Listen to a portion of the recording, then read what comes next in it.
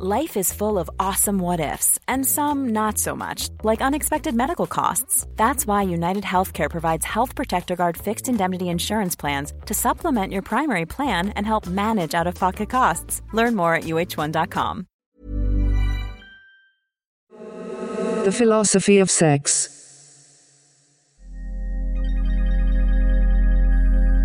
Welcome to The Philosophy of Sex. I'm Caroline Moreau-Hammond. In the last 12 months, we've seen consent legislation in some major Australian states move leaps and bounds. After a disheartening 2021 that was awash with allegations of sexism and sexual violence within our political and legal systems, the newly implemented laws felt deeply consequential and monumentous. In June, New South Wales enacted affirmative consent laws that require people to give and obtain consent before sex. Victoria followed suit shortly after, including stronger laws to target image-based sexual abuse, which includes taking intimate videos of someone without their consent and distributing or threatening to distribute intimate images, including deepfake porn. It includes new jury directions to address misconceptions in sexual offence trials and reforms to better protect the confidential health information of sexual offence complainants. I grew up in a household of lawyers, so the law's impact on the world around me has always been front of mind. When these new laws were introduced, I was simultaneously relieved, overjoyed, and concerned that they're merely a band-aid for a much bigger problem. Law helps us when something goes wrong. In some cases, it can be a deterrent. However, how do we reduce incidences of sexual violence from happening in the first place? And can law be responsible for this? To help me unpack these questions, I've enlisted the help of Bri Lee. Bri is a powerhouse. She's an investigative journalist, cultural critic, and author of 3 books, Who Gets to Be Smart, Beauty, and Eggshell Skull, her memoir chronicling her time working as a judge's associate while pursuing her own sexual assault trial. Bri is qualified to practice law and has published peer-reviewed research. She's currently completing her PhD in law at the University of Sydney, where she lectures in media law. Bri has been a vocal advocate for improvements to consent law and sexual violence law, particularly in Queensland. She has delivered what the New York Times Australia Style magazine described as a blistering attack on the judicial system, and this episode certainly echoes this view. The intention when creating this episode was to have multiple guests that represented various aspects of the justice system. Bri as a complainant and lawyer, and hopefully a judge or court administrator who could explain criminal proceedings in sexual assault cases.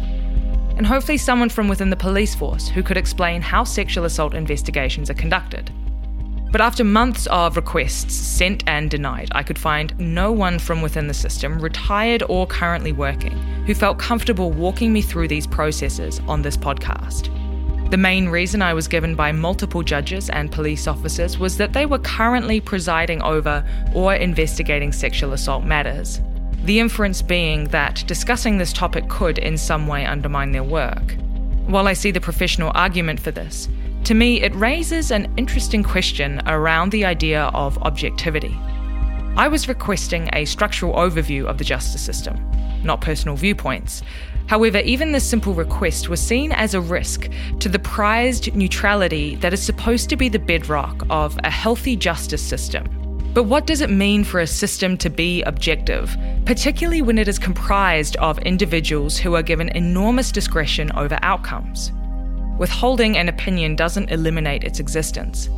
Vocalizing a viewpoint is one of many ways that our worldviews can manifest. While I think there is much to be said for not politicizing the identities of people who work within the justice system, I do believe it's important to question the biases inbuilt into a system and of those who the system is made up of. I say all of this because it's deeply relevant to my conversation with Bri. This conversation happens in 2 parts. The first looking at the criminal justice system from a survivor's standpoint. Bri shares her story and explains the process of pursuing her own case while working as a lawyer. The second part explores the wider issue of reducing sexual violence in society and whether the law is an appropriate tool for creating such reductions.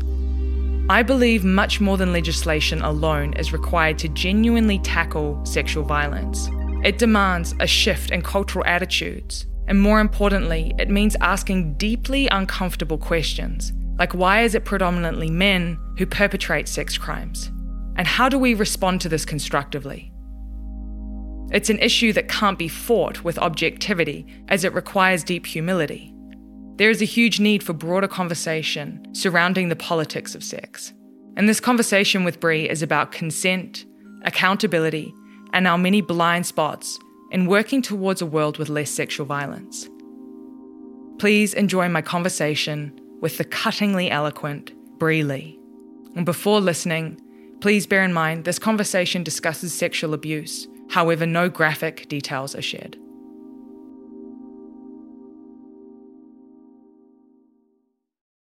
So I wanted to begin by talking about your experience working as a judge's associate and what you observed over that time. So I was a judge's associate in the Queensland District Court for a year. And that, for anyone who hasn't sort of heard of that term, it's basically a fancy word for assistant. I was an assistant to a judge who did almost exclusively criminal law.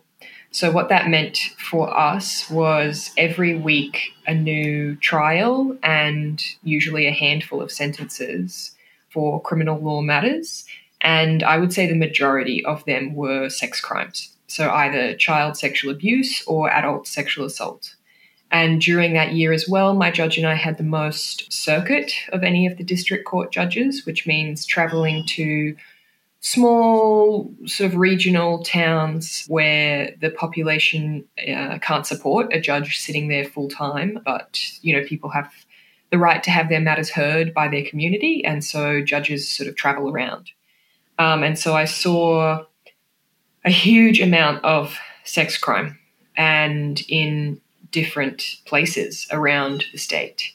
And basically what I saw was shocking. It was like sort of a really disillusioning year, I suppose. What I felt I was seeing in practice was very different to what we had been taught at law school. And basically just so much injustice. The challenges that survivors, both children and adult survivors, faced in trying to even have their matters heard. The cross-examination, just the flaws in the process. It was awful. It was horrific. I left with very much the impression that there was so many barriers to anyone trying to use the criminal law process to have their matter dealt with. So how old would you have been when you graduated law school and then became an associate?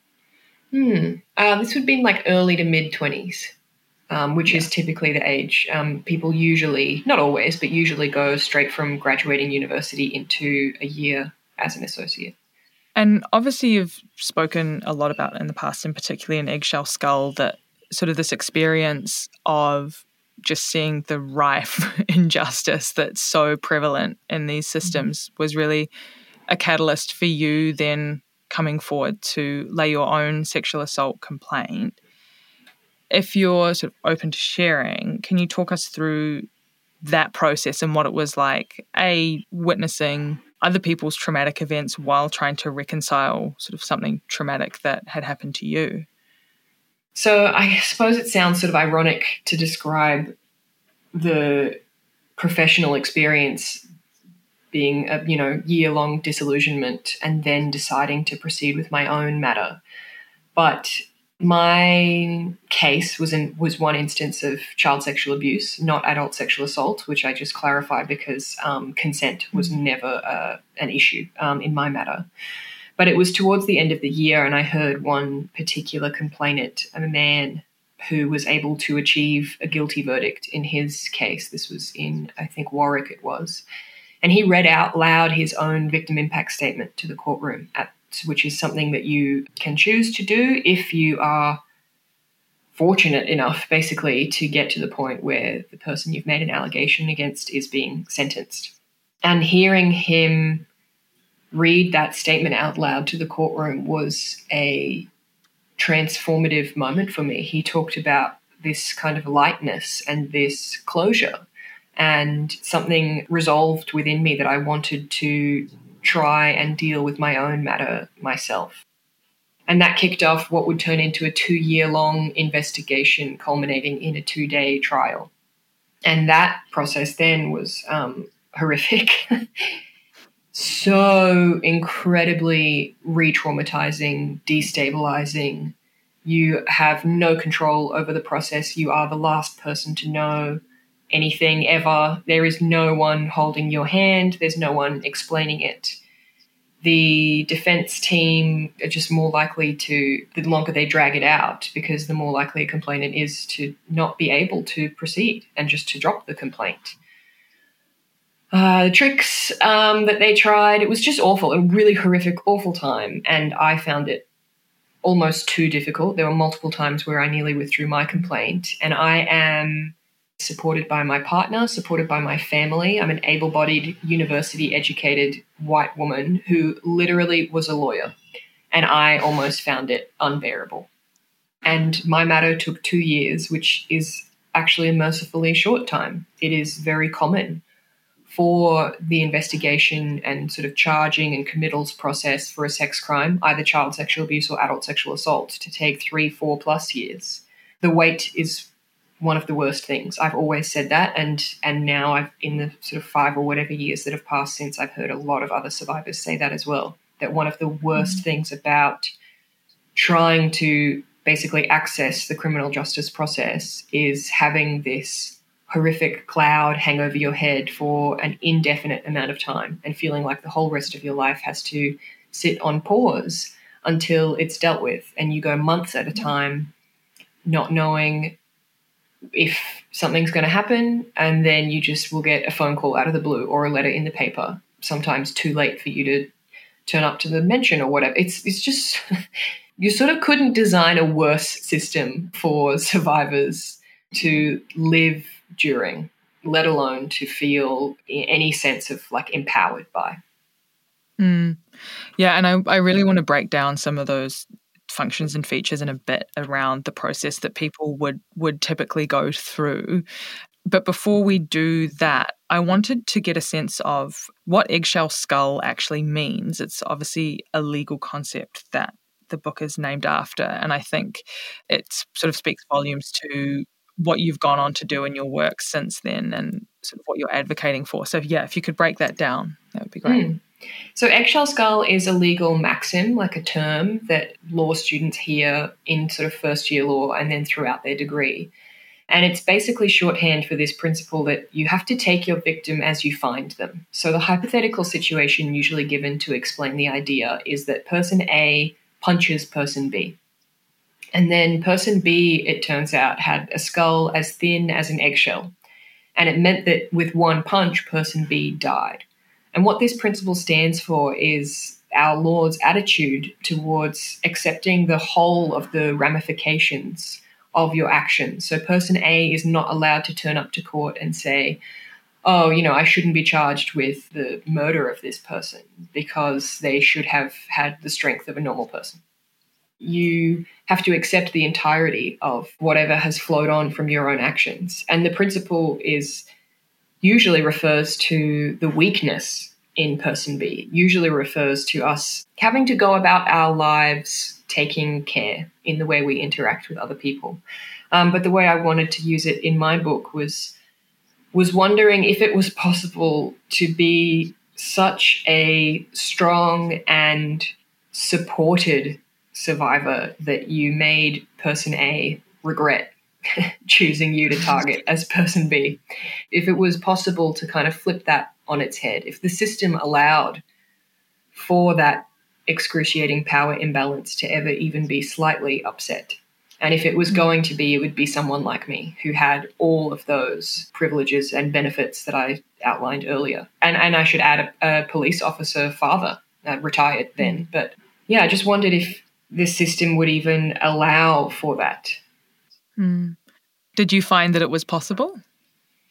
Yeah, I think so. I don't think I could have stuck with it if I wasn't so supported by my partner and family and friends. I also know, we know statistically that if you rock up to a police station making a complaint about a sex crime, whether or not you fit this sort of perfect victim stereotype, has a huge effect on whether the cops will even investigate, let alone even charge someone at the end of the investigation.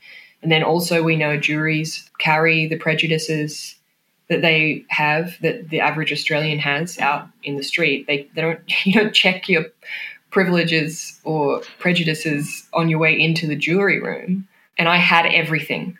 I had absolutely everything anyone could have, including even just financial security. You know, I've never, ever in my life feared for where I might sleep at night. I've never couch surfed. I've never been a rough sleeper or had to live out of the boot of my car for a while. All of these things stop huge sections of the population from feeling like the criminal justice system is even remotely an option for them.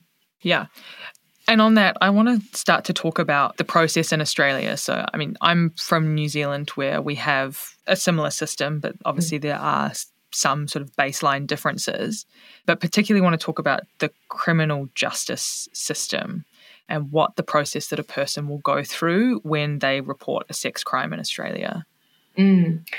So for the most part, people will see a cop first. And in Australia, there are slightly different levels of kind of training and resourcing in different states and territories, which is a huge part of the problem, actually, because the situation at present is that if you have survived something either this morning or 30 years ago, and you rock up to a cop shop, you are playing Russian roulette with whether or not you will get an officer who has received specialist training, who knows the right and wrong things to say to you.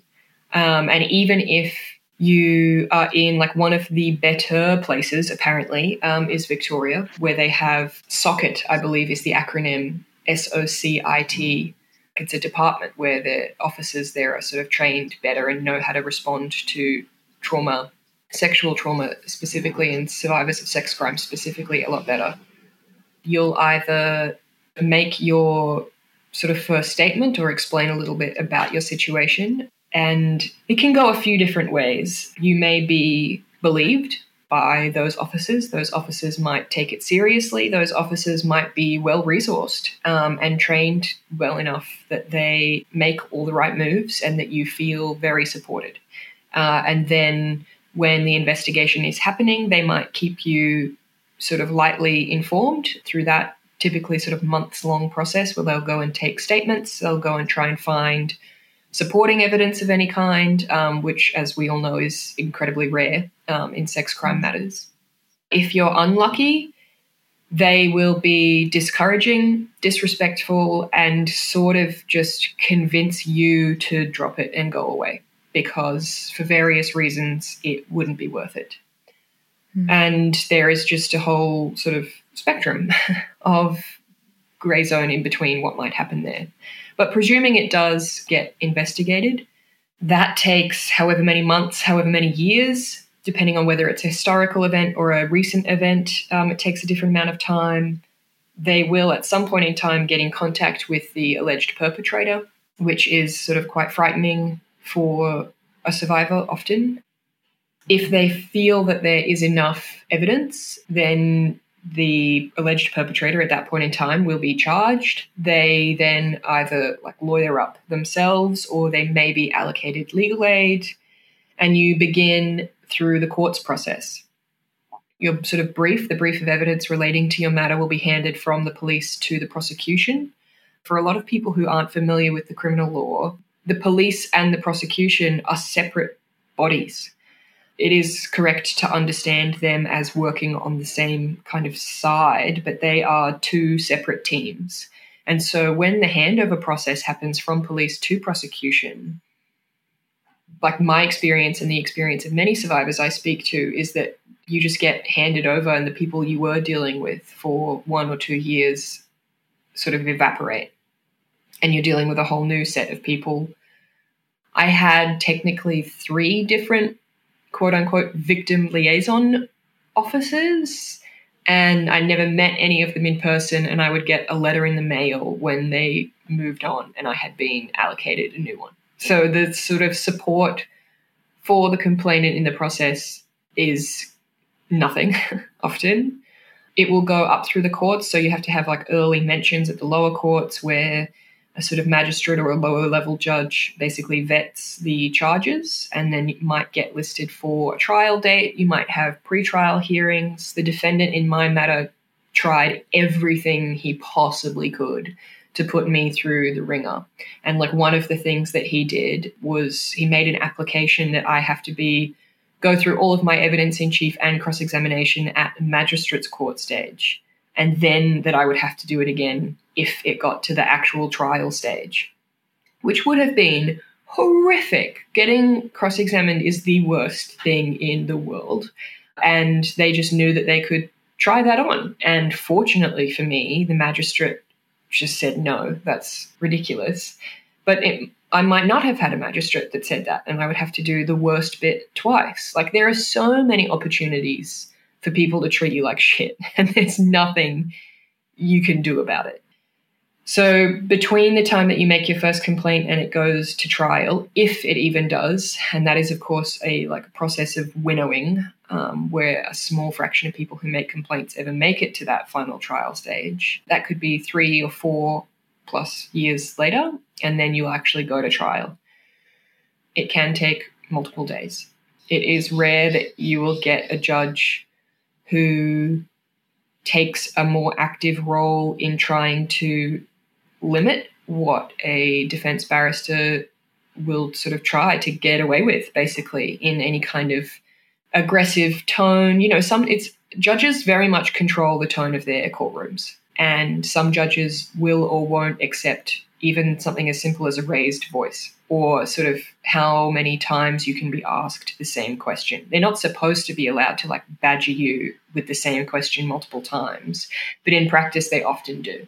And the legal profession, we know, is a pretty bad place for misogyny. Rates, for example, of sexual harassment are worse in the legal profession than they are in the general cross-section of the Australian population. So it should come as absolutely no surprise that survivors are often treated terribly by legal professionals. And then you'll get a verdict. And through absolutely no fault of your own, it might go the way you want it to, or it might not. Even if it goes the way you want it to, there might be an appeal. That request for an appeal might be successful or unsuccessful, and there will be a sentencing. Yeah. So in a nutshell, that is the multi-year horror roller coaster for survivors. Yeah. Yeah. And I think obviously what you're pointing to there is obviously just like a complete barrage of systematic issues. On the face of it, there are a lot of legal concepts that seem to be in favor of the person going through the experience, but in reality, they've kind of been morphed and used to work against the survivor. You've kind of touched on a few of them, but what are some of the major design faults within the legal system that really perpetuate those issues? Because, I mean, a question you often hear is when you talk to a survivor, they'll often be asked, well, why don't you want to pursue this? Like, what's preventing you from doing that? And I mean, you hear your story and it's pretty blindingly obvious why no one would ever want to put themselves through that. But yeah, what are those kind of base design faults that get in the way? I would say one of the key ones is, as a complainant, you are not a party to the proceeding. You are only a witness, which is the way it needs to be for very fundamental criminal law concepts. You know, it's an offence against the state, which is the same reason why a complainant cannot, nor should they have to, fund their own criminal law motion. The effect that has on the complainant's experience throughout the entire process is very different, because it means, for example, that the complainant does not have any control over the speed at which something is investigated or charged. It means that the complainant is not always kept in the loop. You're often the last to know, even though it's all about you and you're the one that is sort of most affected alongside the defendant. And the defendant has somebody representing their interests there, holding their hand all the way through. And there's no sort of facility at least that I know of yet in the Australian system, for the complainant to have a lawyer, even if you sort of want to, even if you were financially able to. And I feel a lot of tension here, even saying that, because I don't believe there should be any reform to these processes or procedures that requires any financial contribution from any possible complainant, obviously. Like, that's just, it wouldn't be an answer to say, okay, if a complainant wants to, they can hire a lawyer that will, that's not the solution. It just means that, the people who are already supported and doing well are still supported in that system, and the people who are most marginalised are even more marginalised. A defence barrister represents the interests of the defendant. A prosecutor doesn't represent your interests. They represent the interests of the court. And that means that there are tons of stories where survivors will not have their wishes or desires listened to when prosecution make plea deals with defendants, or the prosecution will just sort of pressure someone into taking a plea deal to a significantly lesser offence. It's even like I've reported, like been speaking at events or reported on stories where survivors, particularly where the defendant was like a current or former partner, where the defendant will agree to plead guilty to physically violent offences if the sexual offences are dropped. And the prosecution will take that deal, even though that does not even remotely reflect what the survivor has actually been most offended by. And that kind of shit wouldn't fly if survivors had representation of their own. I had to go and sit in on every single mention because there was no one allocated to my matter who was going to do that for me. And for me personally, the only way I could feel even remotely, not even in control, because you certainly don't get to feel in control, but informed. The only way I could feel informed throughout any of that process was to be really annoying, was to constantly be calling the prosecution, constantly calling the cops, constantly trying to do an invisible fucking calculation about how much was the maximum I could possibly call them to just find out what was happening without ever risking annoying them so that they might not take my matter seriously or shove me off.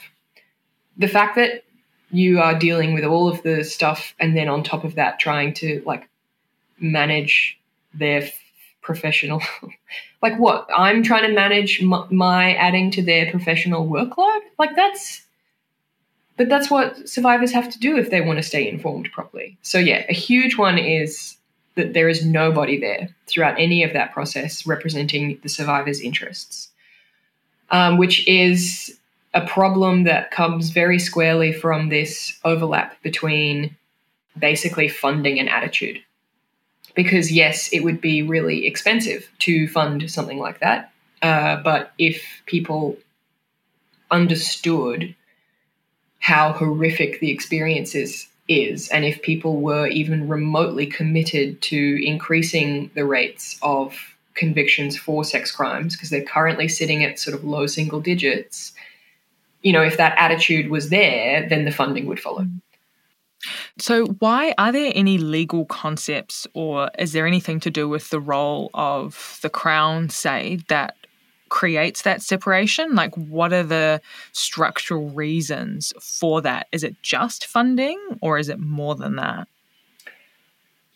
I would say that in 2022, it's just funding. I can understand why historically the situation has developed the way it has, and it comes back to that difference between civil and criminal law, where any sort of criminal law offence, that's an offence against the state, and it has to be against the state so that the state funds the prosecution of that offence. And so the complainant is understood as a witness to the offence against the state. And that is, that's the important part that stops the complainant from having to be the one to fund the criminal trial, because it's not an individual versus an individual. That's civil law. But there are some ways in which we have come leaps and bounds in how marginalised or at-risk individuals experience the court process. So one of those, for example, is that you can make an application to give your evidence via video link. At a time and a place, that was considered outrageous. And a huge number of, usually bar associations are the sort of main advocates for the interests of defendants. An improvement like that, at the time that it is being fought for, feels revolutionary. And I think it's fair to say that in allowing survivors, particularly children, but also just any survivors, because sex crime is different. It is, both against adults and children. That has not led to any procedural unfairness for a defendant. What it has led to is an increase in whether or not survivors feel strong enough to testify. And if there was enough movement and support and push towards survivors, for example, having their own advocates who just turn up to the dates to make sure that the survivor's actual wishes and interests are being respected, if you started fighting for that, without a doubt, you would have the bar associations and people advocating for the interests of defendants. They would be in uproars. A huge problem here is that people have the wrong idea that anything that makes things a little bit easier or a little bit less shit for survivors automatically must lead to unfairness for the defendants. And that is a false binary. That is a false equivalence. And we can point to many examples, with video links being a really obvious and easy one, where it has made things better for the complainant. That does not mean it has made things worse or in any way unfair for the defendants. It just sort of sucks for them because it means the people they may have offended against are actually more empowered to testify. You cannot say that that's automatically an unfairness. Yeah. I think one thing where exactly that dynamic that you're talking about gets stickier, even though, as you say, it needn't, is around ideas of sort of natural justice, reasonable doubt, right to fair trial, ideas around sort of jurisprudence, where you almost start to go into the space where it's like ethical components of the law. And obviously those ideas have been used by people in power, which is obviously mostly white men. So they've taken a particular frame. How has that kind of changed the way survivors are treated when you have these concepts that are treated in a particular manner? The industry is one which is so in its bones deferential to authority and backwards looking. That is just a core part of the way you are taught from first year law, is to respect your elders, and that the longer and stronger a precedent, the better. So I would just give an example as an answer to this question, which is that we are still fighting for improvements to consent and the mistake of fact excuse in Queensland. And that has been I have felt that to be quite a brutal advocacy campaign. I have been attacked as an individual where I feel that I have criticised a system.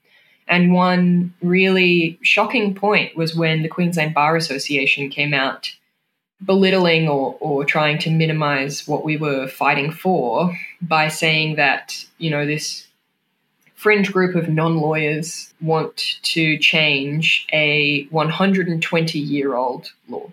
And it made me realise that we were not even it's like sometimes it feels like I'm not even arguing against them. It's like we're missing each other across the bow. Because if you are talking about a law that relates to gender and a law that relates to power and sex, my perspective is that the older it is, the more regressive we can presume it to be. And the older it is, the more urgently it probably needs updating to reflect current community attitudes. But the perspective from the sort of status quo, rusted-on legal profession is that a 120-year-old law is great and that is strong and firm precedent. It's just this thing that is so hard to push back up against when an individual not only makes an argument which they believe is a superior argument, but they also have somehow led their entire lives being allowed to believe that they have an ability to be objective that the rest of us lack.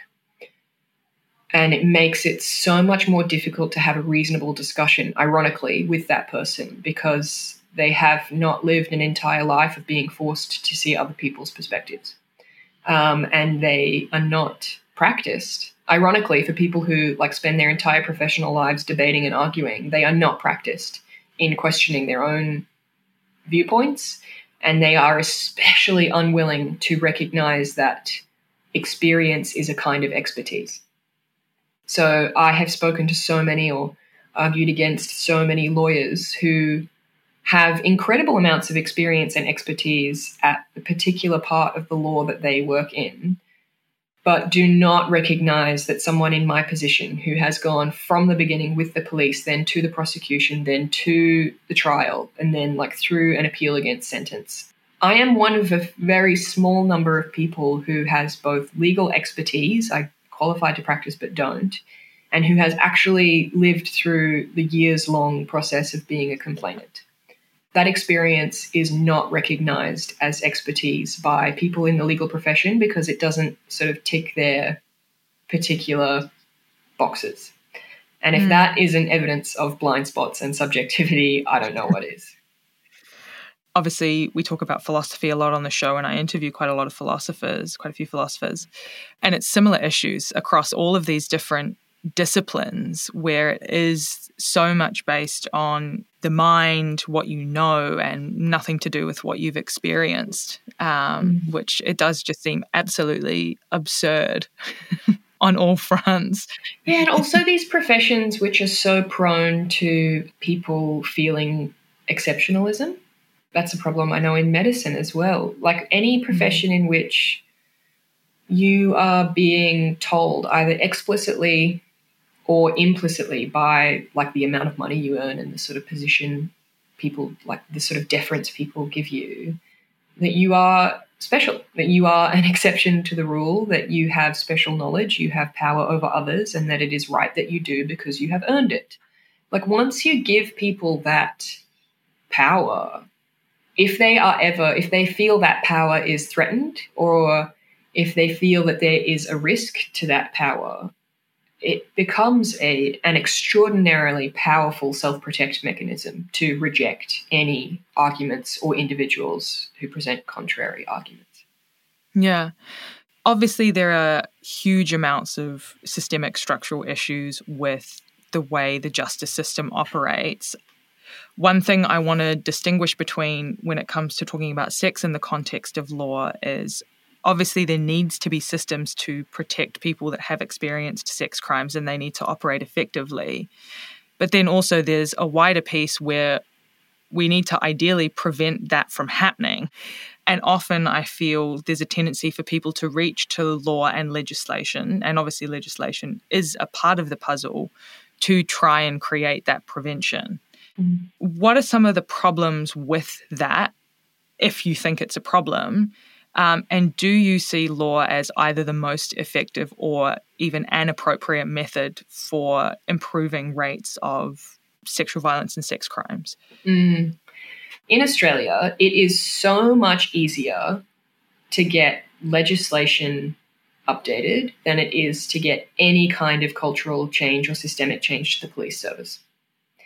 And a specific example of this is the 10-person task force that has been set up and is currently undertaking a huge review in Queensland, led by former Justice Margaret McMurdo.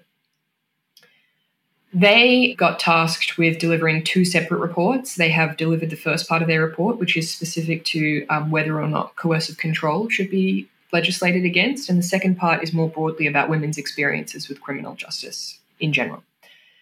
The first part of the report came with 100 and something recommendations, and a huge number of those related specifically to consistent systemic failures in the Queensland Police Service.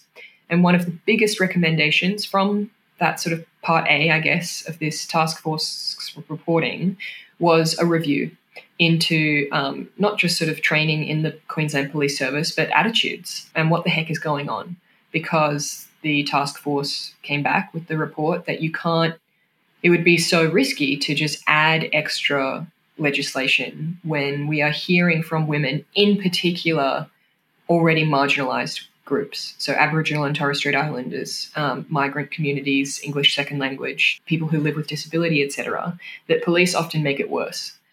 But those were like key recommendations from this task force's report, right? And the Queensland Police Commissioner, who is a woman, the first, if I'm not mistaken, woman to hold a position, just rejected the need for any review into QPS practices and procedures. And by contrast, if the Queensland government decided to, they would have huge amount of community support to introduce coercive control legislation, and they could do it ASAP if they decided to. We live in a country that is extraordinarily comfortable with a high level of police control and a high level of police violence. We see that with absolutely no improvements in the rates to Indigenous deaths in custody, as one example. Yes, I am someone who is fighting for legislative update in Queensland, so to the consent and mistake of fact excuse. That was a fight that I joined because the Women's Legal Service, Queensland, have been pushing for that improvement for a long time now. It is true that if you can improve the legislation, it has a flow back effect. So if the legislation is more fair for survivors, you are more likely to get a person actually committed to trial because the prosecution will see that there is a slight increase in the chance of actually securing a conviction rather than running trials being pointless, as they oftentimes are in Queensland with the current abysmal legislation. And that has a flowback effect to whether or not the police even bother to gather a full brief of evidence, whether or not they take you seriously when you turn up to the cop shop.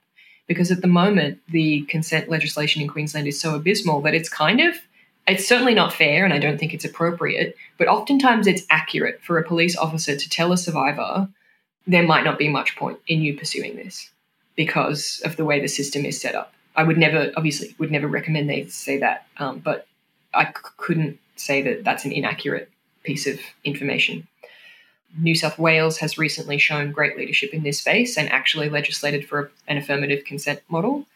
It's pretty interesting that is what we were fighting for in Queensland, and people told me I was an idiot who didn't know what I was talking about. So celebratory middle finger to Queensland parties in that regard. But the bigger question, of course, is whether or not the criminal justice response is the most sort of effective place to focus our efforts if what we're interested in is prevention. The answer there is on relationships and sexuality education, number one, and a collective societal willingness to use active language and take responsibility for the fact that men and boys overwhelmingly do this damage. We seem to be at a state as a nation where we are willing to believe women when they come forward, certainly more so than we were 5 years ago, let alone 10 years ago. I do have faith that that shift is slowly occurring. Where we seem to be unwilling to take a step past that is accepting that it is the men in our communities who are doing that damage. That seems to be, honestly, the final frontier.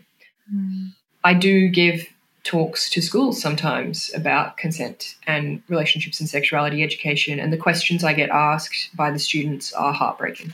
These are the generations that I often hear, like older people just sort of putting all of their hopes and dreams and optimism onto the shoulders of. But this kind of stuff actually has to be taught for it to be understood. We can't just cross our fingers and presume that without great RSE, kids are just going to somehow know it.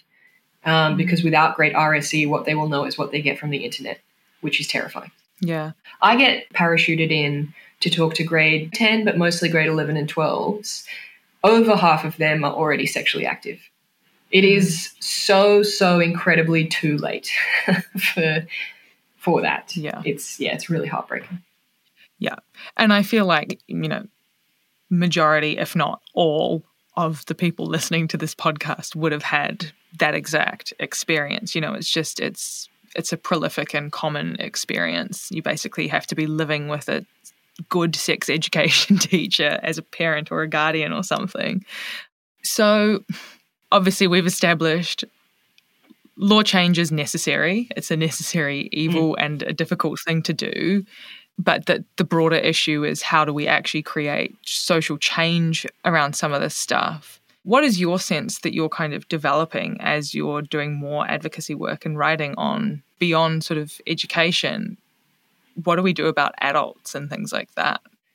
It's important to keep faith. Like, it's important to stay determined, if not hopeful, at least determined. The Me Too movement hit the mainstream in Australia in 2018, but I think it's more accurate to say that Australia had its Me Too year in 2021, and that we will never go back from that. If somebody makes a complaint, we at least take it seriously now. Still a long way to go, but we are much better at giving a complainant the benefit of the doubt, whereas we have always given the accused the benefit of the doubt. We just seem to be so unwilling as a collective to continue to take it seriously if there is any risk that there will be ramifications for the man involved. It just seems such an obvious line that we are not yet willing to step across. That's why I'm sometimes frustrated by conversations around consent. It's not because consent isn't important. It's the baseline. It's the bare minimum. It needs to be there.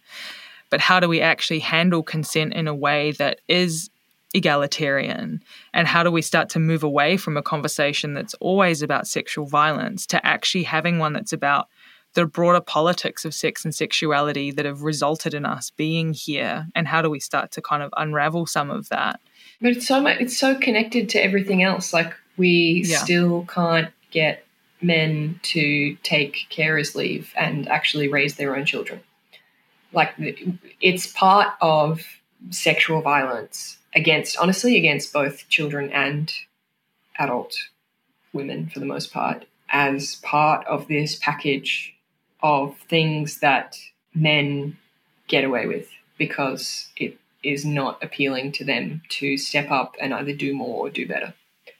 In another piece that you wrote for The Monthly, I believe, the review of The Right to Sex by Amaya Srinivasanan, you mentioned the quote where she kind of compares sexual norms to like capitalist free exchange. What matters is not the conditions that sort of give rise to the dynamics of supply and demand. It's more about why some people are in a situation where they're vulnerable and having to sell, and why some people are in a situation where they're the ones that are able to consume. That's the more interesting conversation, right? Yeah, and that's also the part that the law is incredibly incapable of dealing with.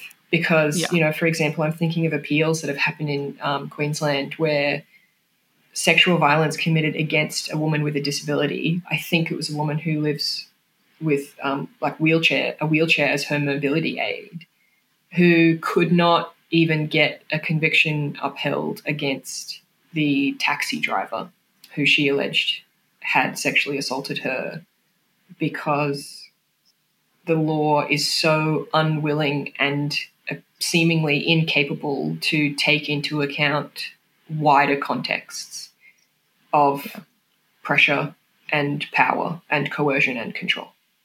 No, that's exactly it. Yeah, I mean, that's what this episode is going to shape up to point to. That's but it does blow my mind that you have to write a whole episode or a whole article or a whole something just to get to that basic point that seems pretty fundamental to me.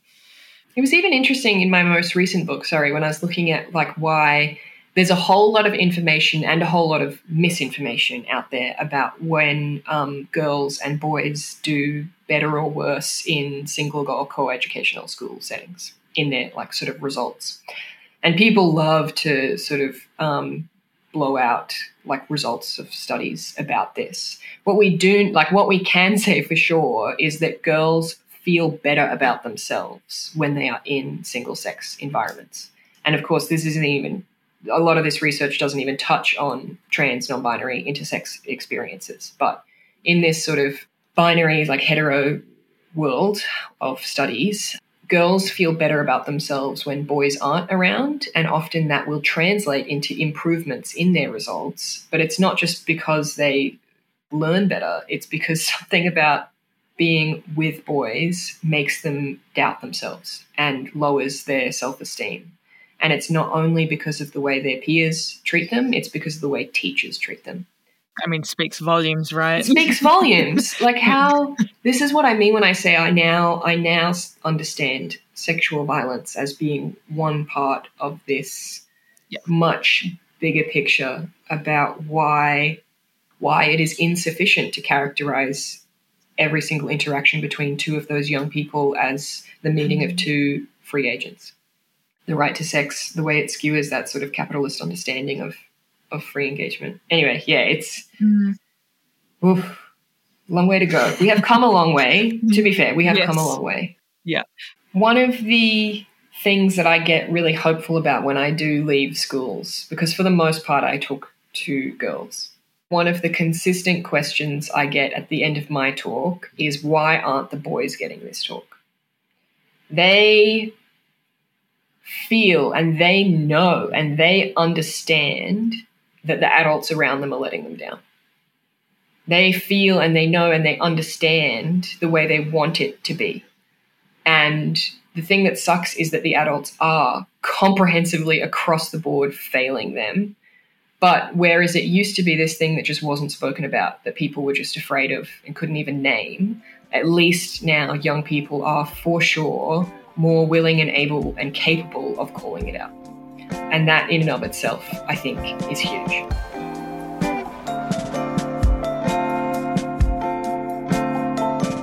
Thanks for listening to The Philosophy of Sex. And a huge thank you to my guest, Bri Lee. You can head to the show notes for more information about Bri's work. You can find us on Instagram at becoming.me. A big thank you to Zoltan Fitcho, who edited the episode and also wrote the music. Please leave us a review or subscribe if you don't want to miss any new episodes.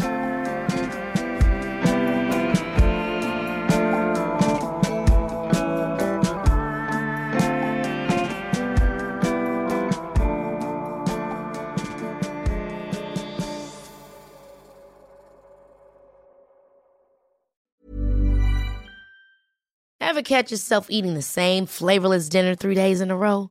Dreaming of something better? Well, HelloFresh is your guilt-free dream come true, baby. It's me, Keke Palmer. Let's wake up those taste buds with hot, juicy pecan-crusted chicken or garlic butter shrimp scampi. Hello Fresh. Stop dreaming of all the delicious possibilities and dig in at HelloFresh.com. Let's get this dinner party started.